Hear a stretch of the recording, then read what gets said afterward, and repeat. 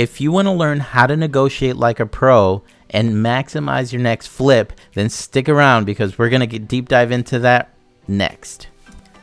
Welcome to Flipping Cars. My name's Danny and I want to give you some big news.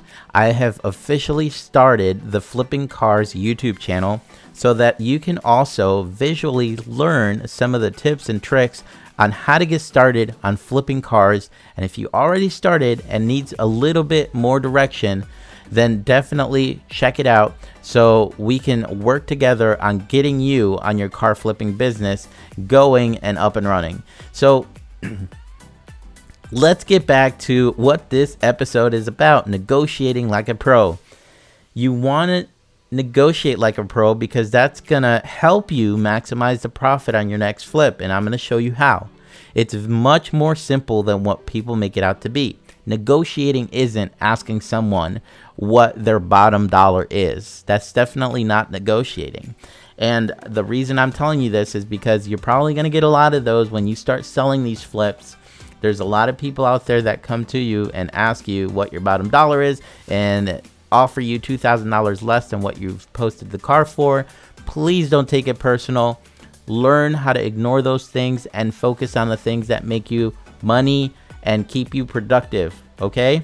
So negotiating like a pro means you are building a relationship with this person. You're not befriending them so that you guys are BFFs for the rest of your lives. Although in the past, I still have friends that I've purchased cars from and people that stay in touch with me that I've sold cars to. Okay, that's not your ultimate goal. Your ultimate goal is to be genuine, to really just build a little bit of rapport with this person when reaching out to them.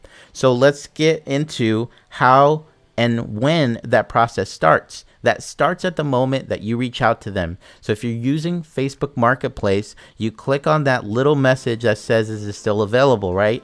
Nope, that's the wrong answer. You want to customize that.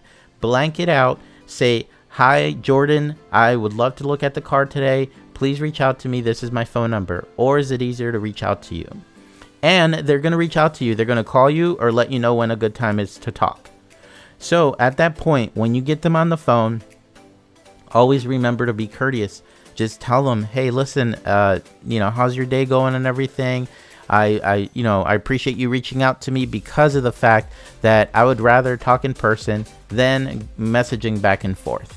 Okay, they're going to appreciate that, right? Because they're going to know that you're serious and their ultimate goal is getting rid of this car. Your ultimate goal is buying this car if it checks off all of the boxes for you. Now at that point, when you guys establish a little bit of rapport on there, tell me a little bit about the car, they're going to tell you a little bit about it, and that's when you're going to say, hey, listen, can we meet in the next hour? What time can we meet today? I can punch it in my GPS and let you know how long it's going to take me to get there. You establish that. Now, when you get there in person, you go through it again. You start, saying hi, nice to meet you, pet the dog, say hello to the wife or whatever, say hello to the kids, and then get about looking at the car real quick. So go through your checklist. Make sure you know that you're inspecting this car thoroughly. Look under the car and see if there's any major leaks or any of that. If there is a crack on the tail light or on the headlight that wasn't mentioned before, that's going to give you a little bit of leverage. And the reason I'm telling you all of this is not something that you don't know already, but this is a system that works for me. It's been proven time and time again. I am just sharing with you what's worked out best for me. Now at this time, when it's down to making an offer, what you want to do is, hey Jordan, I realized that this wasn't mentioned in the ad or when we talked. It has a cracked tail light or not, whatever the case may be. Do you have any flexibility on the price? I would say that's my number one phrase. Do you have any flexibility on the price? So at that point, they're going to let you know, listen, I wasn't really considering any offers. I was fixed on this price that I have it for, but give me an offer if you'd like. It seems like you are interested in a car, you can take care of it or whatever the case may be. And at that point, they're going to try to put it on you. Give me an offer. And what I like to do at that point in time is I want people to feel good about doing business with me. So I let them know, listen, I don't want to put a number on your car right now, right? I really just want to know what it's going to take to just get this car off your hands today, get it out of your driveway. And if you can give me a number that we can both agree on, then we both walk away happy.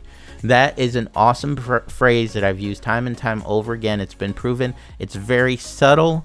It's very passive. It really gives power and control back to that person so that they can put their best foot forward to you. Now, this, I'm telling you, it's not going to work 100% of the time, but 90% of the time, when you're dealing with the general public, this really sets them at a comfort level, goes back to them trusting you and building that rapport, right? So at that point, they're either going to give you a number that you're going to be pleasantly surprised at, or they're going to say, you know what, I'd rather you give me an offer and I'll consider it. At that point, they're giving you permission to give a number. So if it's an $1,800 car and you feel comfortable giving them a $1,500 offer and they accept it, fantastic. You move forward, you shake hands, you give them the cash, and you're out of there. That's as important as anything else in negotiating, is having the cash ready. You don't want to strike a deal and say, well, let me go to the bank, right? It doesn't feel good. You strike a deal, you shake hands, here's your money, I'm ready to get this thing out of here, or I'll be back for the car a little bit later. Always have the cash with you. If you are buying an $1,800 car, make sure you have $1,800 in your pocket or in your friend's pocket in the car, if that's how you deal with this. Or if you meet this person and it's a drivable car and you decide to tell them or ask them, where do you bank? Can we meet at your bank just in case everything checks off? I can give you the money right there and then, and we can just go about our ways. And you take your friend with you so they can drive the car, or you drive this person back to their house and your friend drives the car back to your house, right? Whatever the case may be, this is whatever facilitates the deal happening, then that's what's going to help you optimize that negotiating power. It's going to help you maximize your profit. And who knows, there's been pleasant surprises of me going through that process and finding out this person doesn't just have one car, they have two cars, that they were another one that's in the backyard that they were considering selling, and I get a twofer, you know? And just because I made a good report and established myself as a trustworthy person, they're probably going to make me an awesome deal on both cars. Think about it that way. Think towards the future. Think about endless possibilities. And this is something that I practice. I'm not teaching you theory, right? That's not what I do.